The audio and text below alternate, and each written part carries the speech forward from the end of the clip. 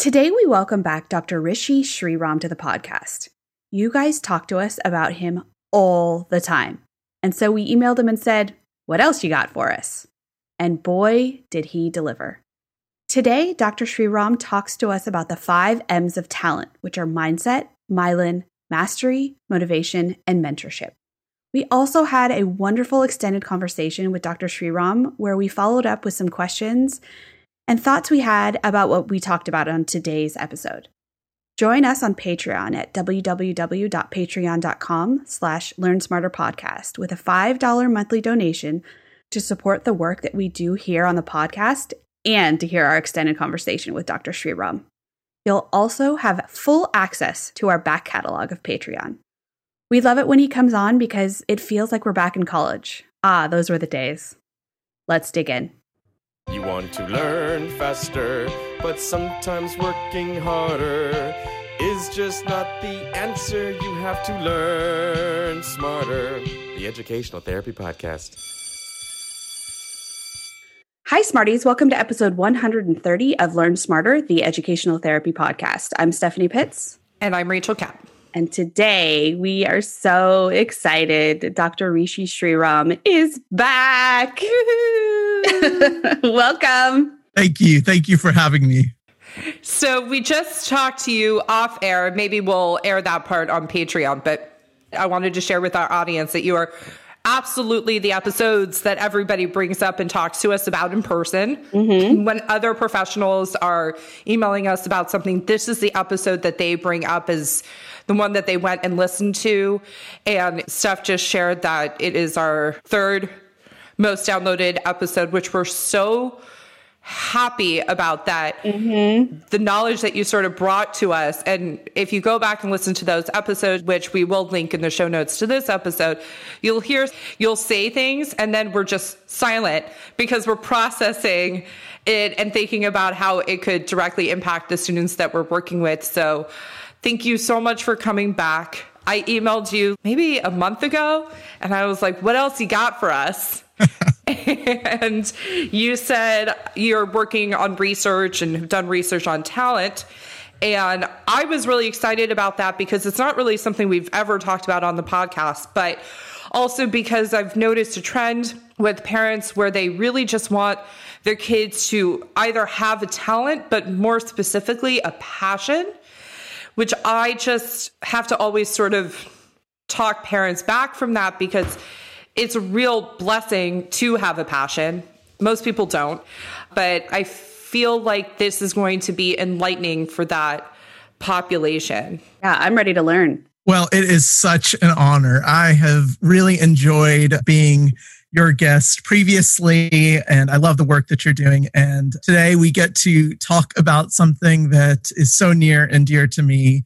And I hope that your listeners gain from it as much as they have the other episodes that I'm so honored to hear about. Yay. So we're going to hand it over to you. Teach us, Professor. So I don't want to repeat too much from our previous episodes, but I also want to acknowledge that someone might be listening to this episode that didn't listen to the previous ones that I was on. But on a previous episode, I talked about this real formational moment, right?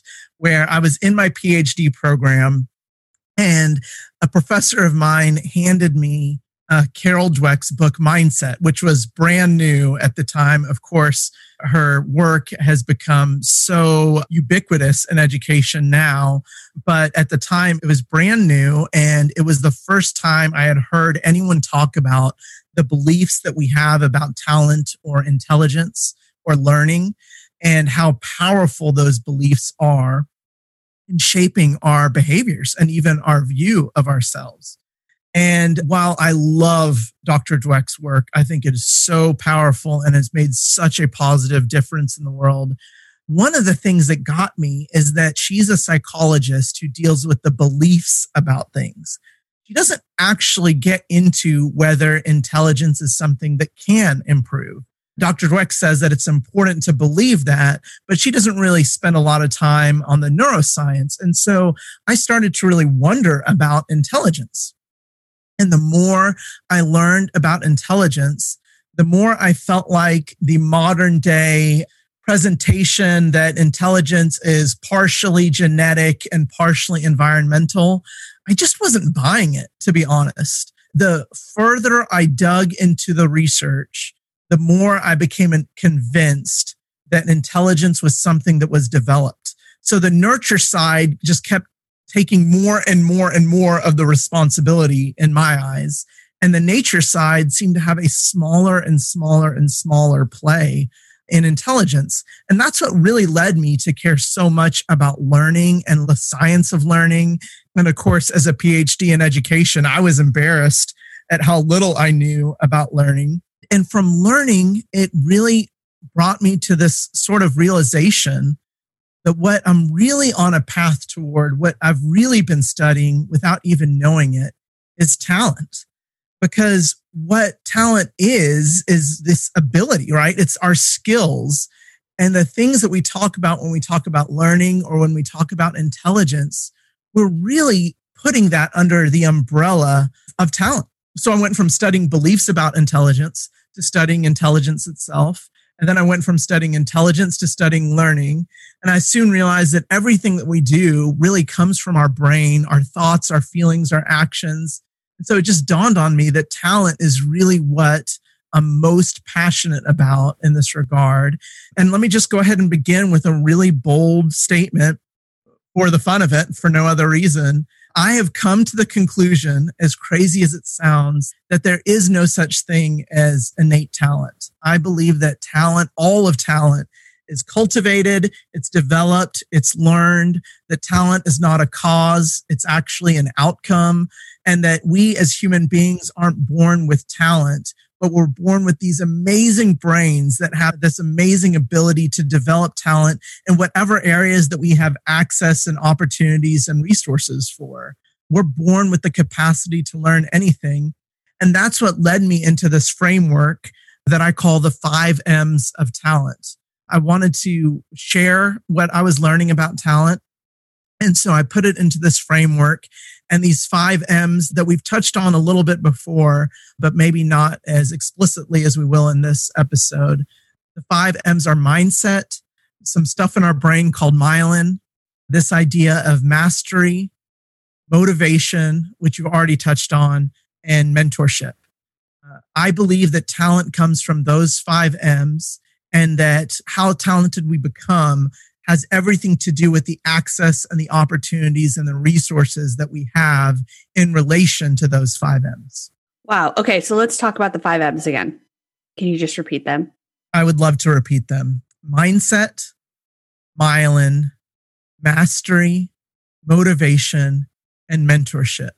And I would just love to unpack with you each and every one of those and what it means and how your listeners can actually use these 5 M's to improve their talent, to improve the talent of their children, of their friends, of the people that they care about.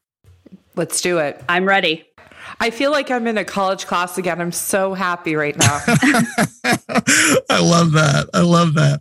And so I'm just going to add one more thing. When I started to share these 5 M's with, you start sharing it with your family, you start sharing it with your friends, people would keep coming back to the same counter examples. They would say, well, what about Mozart, who was clearly born a genius? Or what about Einstein, who become the face of intelligence for us? Or what about somebody like Michael Jordan, who clearly had this genetic athletic ability that surpassed everyone else? And so I've actually spent quite a bit of time studying the lives of Mozart, Einstein, and Jordan to see, are these people who are exception to the rules or not? Mm-hmm. And what I've found is that their lives epitomize these 5 M's of talent. I was really shocked about some of the assumptions I had made about people like Mozart, Einstein, and Jordan versus when you actually dig into their lives. So as we talk, I would love to share a little bit about the things that I've learned about their lives as well. I'm here for it. Let's go. Yeah, fascinated. So let's begin with mindset. Mindset is the belief that you have about your ability to develop talent in the first place. Carol Dweck has done remarkable work in this area, and I love this theory because it's simple and profound. There are 2 mindsets. There's a fixed mindset and there's a growth mindset. The fixed mindset is the belief that your talent, your ability, your intelligence is fixed. You have what you have, and that's that. There's nothing that you can do to substantially change your ability. Growth mindset, as we could all predict, is the opposite. It's the belief that your talent, your abilities, your intelligence can all increase, improve with effort, with experiences through the environment. And I think what is so interesting about Dr. Dweck's work in this area is that she found that even what you believe about talent can have a remarkably helpful or serve as a large hurdle toward your own development. Because over the decades, she's found that if you have a fixed mindset, and keep in mind that we don't walk around talking about our mindsets, right? Your listeners may have not even heard that term mindset before. This isn't something that we are consciously thinking about. It's in our subconscious. And I'd also like to note that you can have a fixed mindset about playing the violin, thinking, I don't have any musical ability and I never will. And you can have a growth mindset about your ability to write or your ability to play sports. So for each of us, these are domain specific, where there are going to be areas in our lives where we feel maybe we have a strong fixed mindset and areas where we feel like we have much more of a growth mindset. But what Dr. Dweck found is that when you have a fixed mindset, you tend to avoid challenges. And the reason that you avoid challenge is because these setbacks that come from challenges are seen as permanent judgments on your ability. And in our society, like it or not, we tend to place our own value based upon our performance, right? This is something that we're all trying to work on. I'm certainly working on it. I'm working on it with my children, trying to separate our value from our performance. But in a society that is so performance-based, when we don't perform, our very worth is damaged, like our self-view, our self-esteem, our self-confidence. And so what happens? Well, we protect ourselves. How do we protect ourselves? By avoiding challenges. Why is that problematic? Because the very things that are meant to stretch our abilities, the very things that are meant to help us learn, become scary things that we try to avoid at all costs. And this has a direct connection to feedback, right? As educational therapists, I imagine so much of your work is giving precise, helpful, specific feedback to those that you work with. Well, if you have a fixed mindset, a fixed view of your ability, feedback is not a friend. It is something that is extremely scary. In fact, it just feels like you're rubbing in criticism in my face. Like I already know that I failed, and now you're giving me feedback to just kind of rub it in my face as to how much of a failure I am. And I think the most damaging part of a fixed mindset is that Dr. Dweck has found that when you have a fixed mindset, you tend to view effort as actually a sign of weakness.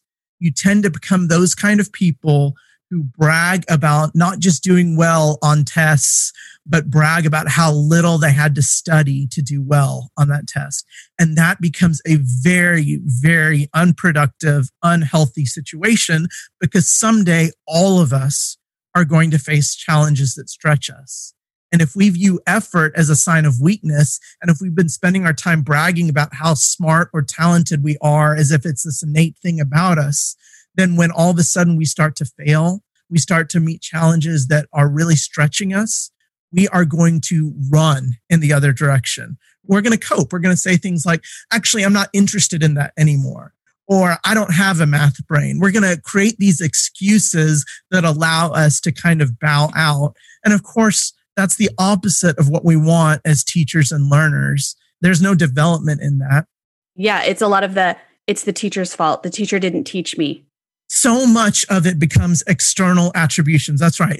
I didn't feel well that day. The teacher isn't good at explaining things. My educational therapists, aren't helpful. Mm-hmm. It's a really, really bad situation that becomes extremely difficult the farther you go along. So what happens when you have a growth mindset? Well, I won't belabor the point here, but those with a growth mindset embrace challenges.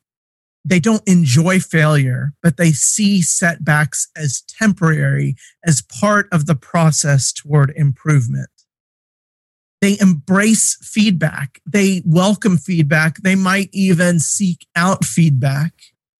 And they view effort as the key component to improvement. These are all psychologically extremely healthy viewpoints to have. When you're embracing effort, when you're embracing challenges, when you're embracing feedback, when you don't necessarily enjoy failures, but you just kind of see that as maybe even a sign that you've really challenged yourself, that you failed.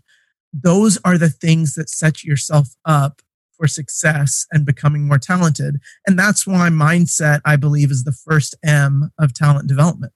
This is something that we talk a lot on the podcast about. And when we have guests come on who are former clients or current clients in our success story series, those tend to be the learners who were very open and very receptive and very collaborative and tell me what to do to fix it kind of attitude. And it's not to say that when learners come into our practices that are kind of shut down about it, don't get to that point, but it takes longer and we have to build more trust, and it has to be okay to be vulnerable in session. Mm-hmm. And I think that one of the things that can hinder mindset is this really true? That's the question I had in my mind when I was confronted with Carol Dweck's theory is, okay, it's nice to believe that your abilities can improve, but how true is that? What about the fact that, we're born with brains that are only so smart or so intelligent? And that led me to the work of Alfred Binet, who invented the IQ test. And I was shocked to learn that Alfred Binet invented the IQ test because he so firmly believed that intelligence could improve. And he wanted a way to prove it, to measure it, so that he could show the progress that students were making with intelligence. I mean, it's just really, really interesting. And so that really got me into this notion of what happens in our brains when we learn something. What happens in our brains when we improve upon what we learn. And, I understand that your listeners may not be budding neuroscientists, but I do think that the brain is fascinating to all of us. And when I learned what actually is going on inside our brains, it helped me even more so to have a growth mindset. And that's what leads me to this word that maybe some of your listeners have never heard before called myelin. M-Y-E-L-I-N. And we all have heard about neurons. We have lots of neurons in our brain. They're also located in our spinal cord. The best estimate that I've come across is about 86 billion neurons. And neurons have taken a lot of the spotlight when it comes to our brain because they connect to one another. And when they connect, the connections are actually small gaps that we call synapses. And that's where learning occurs. So learning occurs when neurons connect to one another. What I did not know was that neurons have this sort of wire that come out of them where they send signals from one neuron to the next. And believe it or not, there are these cells in our brain called glial cells, G-L-I-A-L, whose job it is when we fire electrical signals and chemical signals in our brain, and we fire those every time we think, every time we feel, every time we act. There's these special glial cells whose job it is to, what I like to say is pave the road. The more we fire particular signals, the more they wrap this white fatty insulation around those signals. The term for this insulation is myelin. And what myelin does is it speeds up the message, the signal across our brain. Whereas someone who is just learning something, those connections have been made, but they have no myelin around that signal. Someone else has been learning and practicing for years. So the signal is the same, like the connection's the same, but they've accumulated all of this insulation that allows that signal to travel faster, stronger, and better. In fact, well-myelinated brain signals travel more than 100 times faster than unmyelinated ones. So when you look at your neighbor and you say, there has to be innate talent, because I look at this person next to me and they're clearly leagues beyond where I am in a way that just looks and feels so natural, so innate.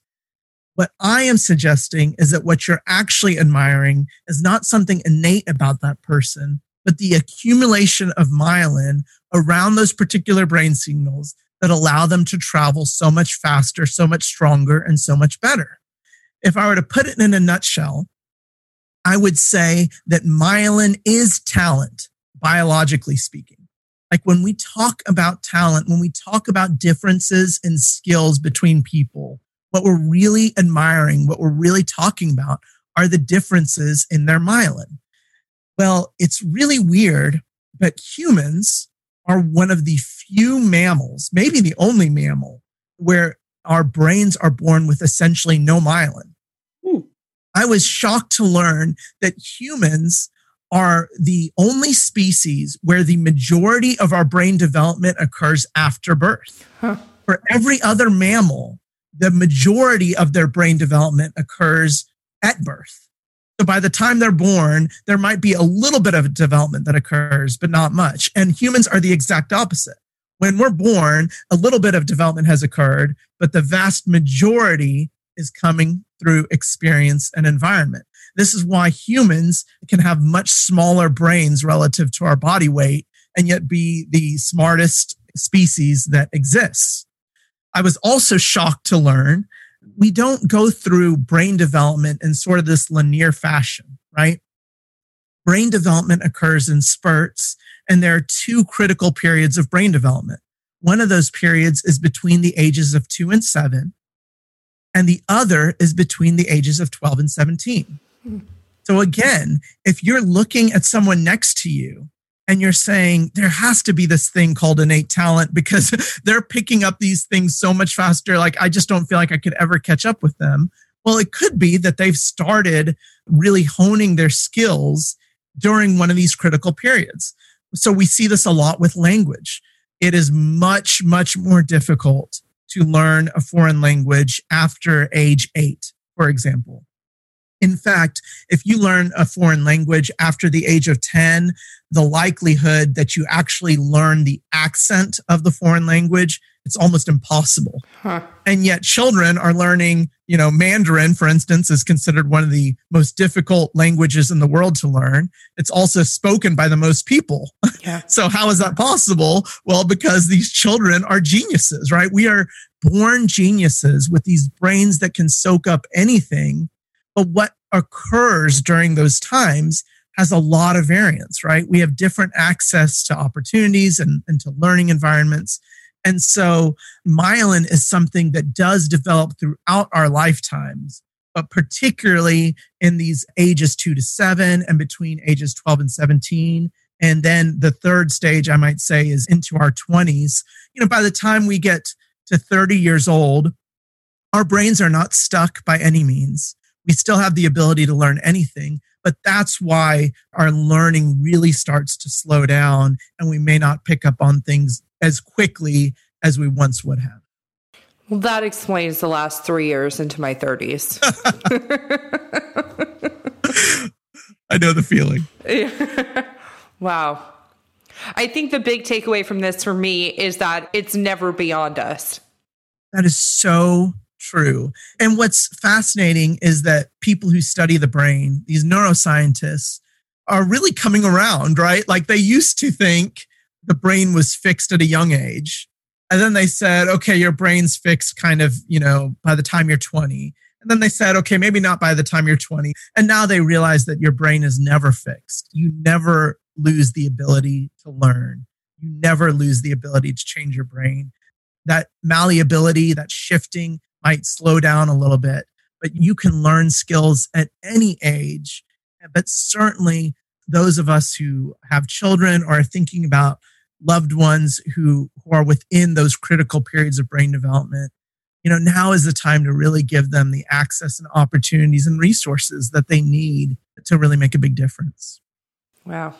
Mm-hmm. And I love the way that you sort of have this broken down for us to the behavioral level, which would be mastery, right? That's exactly right. Mastery is, simply put, the quantity and quality of practice required to develop talent. And I really want to emphasize that if we talk quantity without quality, then we're missing it. Yeah. And if we talk quality without quantity, then we're missing it. And in terms of quantity, there is a general pattern that it takes thousands of hours of practice in order to become an expert. And I want to be clear on this, that while, your listeners are welcome to continue to believe that talent is something that's innate, we have never once discovered a single person that we considered talented in any field, right? So I'm making a very bold statement here. We've never discovered a single person in any field who became talented to a level that we admire, who somehow skipped over the thousands of hours needed to become an expert. Not a single case. So this is where I'm like, well, what about Mozart, right? Wasn't he born a musical genius? Well, I come to find out that Mozart's father was not only a composer, but he was a composer obsessed with his children becoming musically talented. And Mozart's parents actually had several children that they tragically lost at a young age until they finally had Mozart's sister. And they put all their effort into developing Mozart's sister, and she became remarkably talented in music. But when Mozart was born, because women could not become composers, they could be performers, but not composers, all their attention shifted to Wolfgang Mozart. And his sister was used as a teacher for Mozart. So rather than investing in his sister now, they were saying, no, your job is now to invest in Wolfgang like we are. And so Mozart essentially had his father and his older sister who were teaching him literally starting at the age of 2 years old. You add to that the fact that Mozart had a piano in his house when the piano had barely been invented yet, right? And you can kind of see that, yes, Mozart did extraordinary things at young ages. At 6 years old, he took his first musical tour.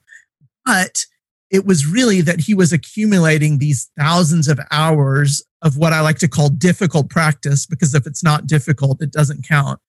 He was accumulating that at just a younger age. And that's what I see with all prodigies that we study.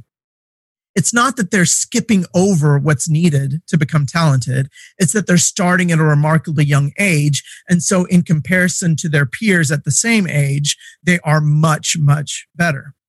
Mastery is this idea of, yes, it takes thousands of hours. There are no exceptions to that. But it also takes thousands of hours of what one scholar likes to call it deliberate practice. I just mentioned that I like to call it difficult practice. It's the sort of effortful practice that is stretching your abilities. So you can already see a connection to growth mindset. Mm-hmm. Because if you don't have a growth mindset, you're not going to stretch your abilities, because stretching your abilities means that you fail, right? Stretching your abilities means I'm going to take the AP class, even though that really terrifies me. And I could just take the non-AP class and I know I would do much better academically.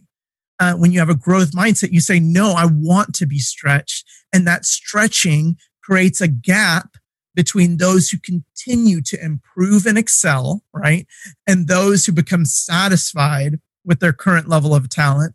And so the gap just tends to widen and widen and widen. So what I like to say is we need quantity of practice. And with that, we need consistency, right? So when we talked about learning, we talked about how important it is to space out your practice, that the brain likes to sip rather than chug. And then we need a quality of practice that really involves having teachers and guides and mentors, which we'll talk about later, who are there to help us correct our errors, show us the best ways to practice. And so we have this sort of seesaw that's going on, right? When I talk about this with my children, I talk about having a green zone, a yellow zone, and a red zone, right? So The green zone are the activities that you can do very easily. You're getting it correct 90 to 100% of the time. The red zone are the activities that you can almost never do successfully. You get them correct maybe 0 to 10% of the time. Where we want to place our time and effort is in the yellow zone, in that place where we can almost get it right with some consistency, but we are really stretched and challenged, and it takes all of our effort, all of our energy. So if you're looking around thinking, well, I'm surrounded by people who are so gifted in these other things, and I'm not gifted in anything, I want to be a voice to say they're lying to you. They're not gifted in the sense that we think about it. They're people who have worked really hard. This just reminds me of the Malcolm Gladwell 10,000 hours sort of ideology, right? Yeah. So Malcolm Gladwell came out with a really popular book that I'm a fan of. It's called Outliers. And he uses the work of a scholar named Anders Ericsson, K. Anders Ericsson. And what they've found, those who study talent have found this general pattern that it takes approximately an estimate of 10,000 hours for somebody to become an expert. They've also kind of dubbed it at times the 10-year rule, that it takes about 10 years of committed practice in order to reach that 10,000 hours. Two things I would say about that is, one, it's not a hard and fast rule. It doesn't mean that you can't become an expert at 7 or 8 or 9,000 hours. It doesn't mean it might not take you 11 or 12,000 hours. But there is this general pattern, if you're curious about how long does it take if I really want to be like the highest level of expertise, about 10,000 hours. But the other caveat is that it's 10,000 hours of this deliberate, difficult, effortful practice. So I could go out and golf for 10,000 hours and hardly be any better under the guidance of a teacher or a coach, where you're really ensuring that the quality of practice is there along with the quantity. Got it. This is why Adam and I, my husband and I, hired a tennis coach, who, by the way, is 20 years old. Yeah. That felt good the first time we met him. We're like, oh, okay. Good for you. Because I've never played before and he wanted to get back into it, but we needed the accountability, and he's totally been showing me how to be better. And it definitely is effortful practice for sure. And that brings us to the fourth M, which is motivation. So I don't want to discourage your listeners. I don't want them to come away with this message of, oh, if I want to be good at anything, I need to spend 10,000 hours of difficult practice on it. I think that we need to have a sophisticated view of talent development. And that means making choices, realizing that life is full of entries. And when we make one choice, it means an exit with another choice. There's only so much time. We only have so many resources. And so it's okay if we don't want to be world class or an expert in everything. Motivation is about seeking out what you really want to become excellent in, and what you just want to improve some on, and what you want to kind of keep minimally acceptable. And I think that is completely okay. So while I would never want anyone to believe they quote unquote don't have a math brain, I do think that there are some people who are going to be energized and motivated and fall in love with math. And there are others who are not, that where math is just sort of this draining thing where they want to have minimal acceptable skills in math and then move on to the things that they really love. So I think motivation is more complex than we sometimes give it credit for. I would define motivation as the continual desire to improve. And I would say to your listeners that strengths are not the things that they are good at, and weaknesses are not the things that they are bad at. Borrowing from an author I love named Marcus Buckingham, he redefines this for me, and I want to redefine it for you. Strengths are the activities that make you feel strong, and weaknesses are the activities that make you feel weak. So if you're somebody who loves math, like you just love it, but you stink at it, right? All the feedback you've gotten says you are bad at math. I would say that is an area that you should devote your talent development in.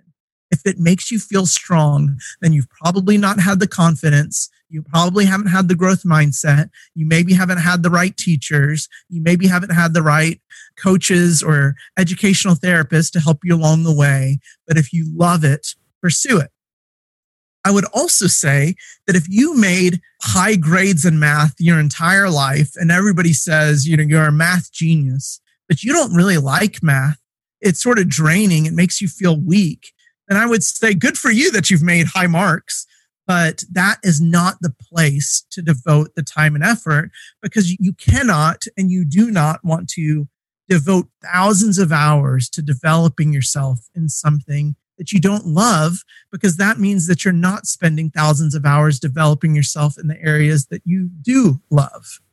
So motivation, I think, is something where we really have to take some time to reflect, not so much on the results in our lives, but on the things that give us a fire, that really ignite us, that make us feel strong and energized, versus the things that don't.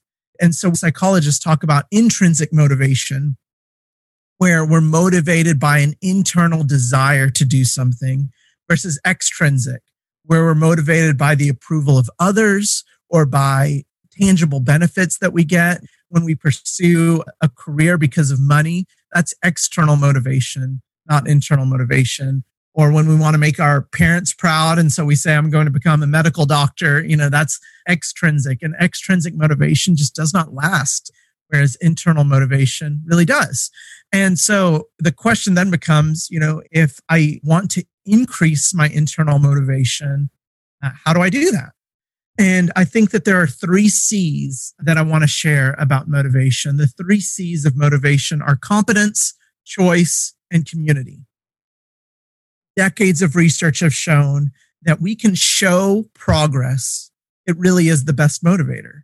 So when you can show students, when you can show yourself that you are becoming increasingly competent, that you're actually making progress in your talent development, in your skills, it makes you a more motivated person. It makes others more motivated on an internal level.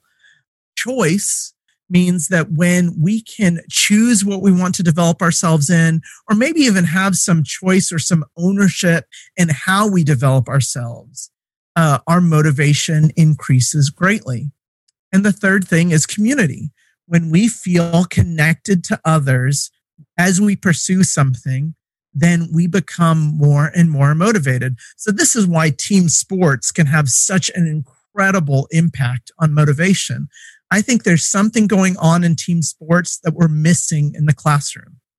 When we engage in team sports, we can see our progress. We can see our points or, whatever statistics, metrics. You mentioned tennis. We can see what percentage of our first serves are going in. We can see our progress. Team sports are almost always extracurricular. So there's a choice involved with team sports. And not only do we participate, but do we participate in tennis or basketball or football? What might it be? And then, of course, the community aspect. Whereas in the classroom, we see everyone as competition, and we're constantly feeling judged in comparison to our peers. On a team sport, it's like, no, the other team, they're the bad guys. Everyone on this side in this uniform, they're my friends. They're for me. And so it creates this family, this community of success that I think is so healthy for motivation and something that we can really think about. When we connect with peers who want the best for us and we want the best for them, it's remarkable in what that does for motivation. Mm-hmm. I had a friend in high school, and this was back in the day when email was new, but we both had computers, and we would email each other about how much we were so nerdy, but about how much we had accomplished and how much homework. And it was extremely motivating to want to be ahead of her. And we still talk about it. I mean, we're good friends still to this day. I mean, she did better than I did on the SATs. It was highly motivating for both of us. That's exactly what I'm talking about. We need community. We're made for community, and community can be remarkably motivating for our success. One of the kids that I work with, one of the best things that we figured out is when she studies in a group, she does so much better. Mm-hmm. And convincing her parents that that is okay was something, you know, making sure that she wasn't goofing off. But really, she takes in the information. And, you know, when we study or talk about things together, she feels so much better and feels like she understands it more. So, you know, the fact that she knows now that she's that kind of learner and she's showing that she can make the grades doing it this way, her parents are now okay with it. Mm-hmm. That's a great example. Okay, so that brings us to the fifth and final M. So we've talked about mindset, we've talked about myelin, we've talked about mastery, we've talked about motivation. Now let's talk about mentorship. So I'm a teacher, and I've said this before on your podcast, but, you know, as a teacher, I feel like teachers in modern day American society are just so undervalued and underappreciated. So I know that's a self-serving statement coming from a teacher, but I think we can all agree that our society tends to put our emphasis on the student, on the superstar, right? We want to see people excel, and we want to credit them with innate giftedness and talent bestowed upon them by the gods. You know, there's something awe-inspiring about that. There's something much more boring about the notion that those people had great teachers who were constantly working on their technique, giving them constant feedback, helping them to have the highest quality of practice possible. And yet when we study talented people, we find amazing teachers along the way. Albert Einstein, I was surprised to learn, was far from a genius when he was born. His family was so concerned about his development and his ability to speak, his development overall, that they actually took Einstein to a physician to say, what is wrong with the development of our child? Einstein's nanny in German had a phrase that translates to almost backwards to describe Albert Einstein. But what happened was that Einstein's family decided to take in a graduate student. And this student would come on a weekly basis and have dinner in the Einstein's home. And Albert Einstein and this graduate student hit it off. And all of a sudden, he started sharing books with Einstein about physics and math and philosophy. And Einstein would just eat this stuff up. And so this mentor relationship was formed over time. Well, we see that with everyone. I've already mentioned Mozart and his father, and really his older sister, who deserves a lot of the credit for Wolfgang Mozart's success. We see it with Michael Jordan too. You know, Michael Jordan had this really famous coach named Phil Jackson. And every one of Michael Jordan's NBA championships was under Phil Jackson. And every season Michael Jordan played without Phil Jackson as his coach, he did not win a championship. So he's 100% with Phil Jackson and 0% without Phil Jackson. I mean, Phil Jackson made a big difference. And then right on to Kobe. Yeah, exactly. That's exactly right. So when I'm talking about mentorship, I'm talking about somebody who's there to guide and give knowledge and do these really, really important things. These two things that I see over and over with great teachers. One, they get their students to perform. And two, they follow that performance with specific feedback. We talk about SMART goals: specific, measurable, achievable, relatable, timely. We need SMART feedback that's specific, that's timely, that's immediate, that's relevant. Students need constant feedback. I think oftentimes with our systems of education, we wait too long before giving feedback, or we give these high stakes tests where, you know, you mentioned the SAT. One of the issues with the SAT, right, is that you take it and then you wait months to get feedback. You have to pay money to get the actual answers to the questions, which not everyone even knows about or has the resources to do. And so if the SAT were a low stakes test, I think it could be much more effective for improving people's skills. And I think that's true of all testing, that when we watch great teachers, it's not that they shy away from testing. They don't shy away from high standards. They have remarkably high standards. They might use standardized tests, but what they do is they follow performance with specific immediate feedback. And it's this dance. Get the student to perform, provide feedback, try again. The classic movies that we love, Karate Kid, right? Star Wars with Luke Skywalker and Yoda. Like, these are the kinds of things that we actually see in great teachers. They're not necessarily charismatic. They're not awe-inspiring with their speeches. They know their stuff and they get their students to practice a lot, and they are giving constant feedback. And they're also helping students to develop a growth mindset, to develop their brains, to ensure that their students have the quantity and quality of practice that they need, to motivate their students to continually improve and to not be satisfied with their current levels of talent, and even to get students to mentor themselves, to catch their own mistakes, say, oh, I know what I'm doing wrong and I know how to correct it. These are all things that mentors do. So in some sense, I could say that mentors are people who really beautifully know how to enact these 5 M's for the development of their students. Wow. I'm just sitting here taking it all in thinking, wow, there's a lot of different things that I want to be able to keep track of simultaneously. Right. So what are some final thoughts, some takeaway for those of us that need a chunk? I very much appreciate that question because I know I've shared a lot. We've talked about a lot.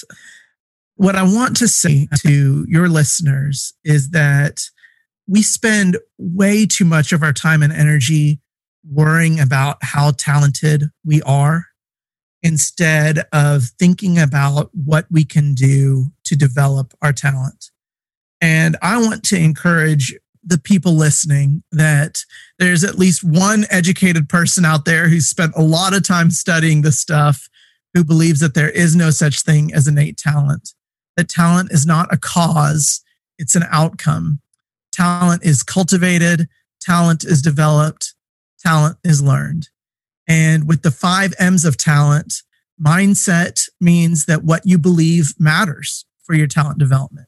Do you really believe that you can improve? Myelin means how you learn matters. How you develop your brain matters. Mastery is saying that what you do matters. The quantity and the quality of your practice really matter.